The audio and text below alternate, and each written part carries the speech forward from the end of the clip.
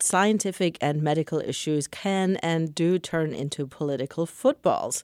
Also think about global warming and, more recently, vaccines. But watch out, politicians, there's a new sheriff in town. SciCheck is a new branch of the website factcheck.org, which examines politicians' claims for accuracy. Now, SciCheck will do the same for statements related to science and medicine. David Levitan heads this new effort, and I stopped by his office to ask him how he goes about declaring politicians' claims true or false. Basically, I do research on it. I talk to experts, read, a lot of literature from reputable sources, things like, peer-reviewed journals or government sources, things that are generally agreed to be good sources of data and information, as well as, confirming with experts in the field then.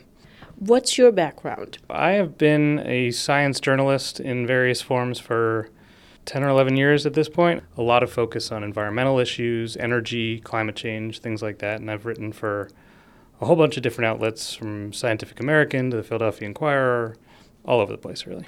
What do you predict will be some of the big topics as we go into an election cycle? Well, the big ones are probably going to be ones we've already heard about a bunch in recent years.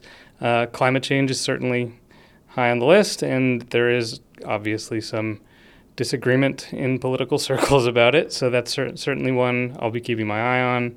Some others, maybe energy-related topics, such as fracking for natural gas, which is, of course, a big topic in Pennsylvania in particular. Public health questions like vaccines have been in the news a lot recently. Those are some of the big ones, probably. Can you give me an example of a claim that you recently investigated and how you went about checking it and what came out?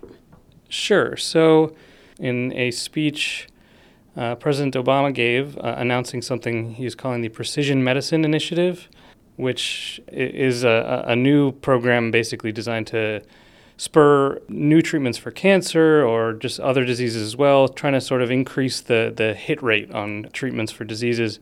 He cited some numbers about the Human Genome Project and its benefit to society in terms of economic impact, which he wasn't wrong. There is a study saying what he said, but that study had been updated with a new sort of methodology which lowered the number. It's a very tough thing to sort of really establish the impact of a program like the Human Genome Project.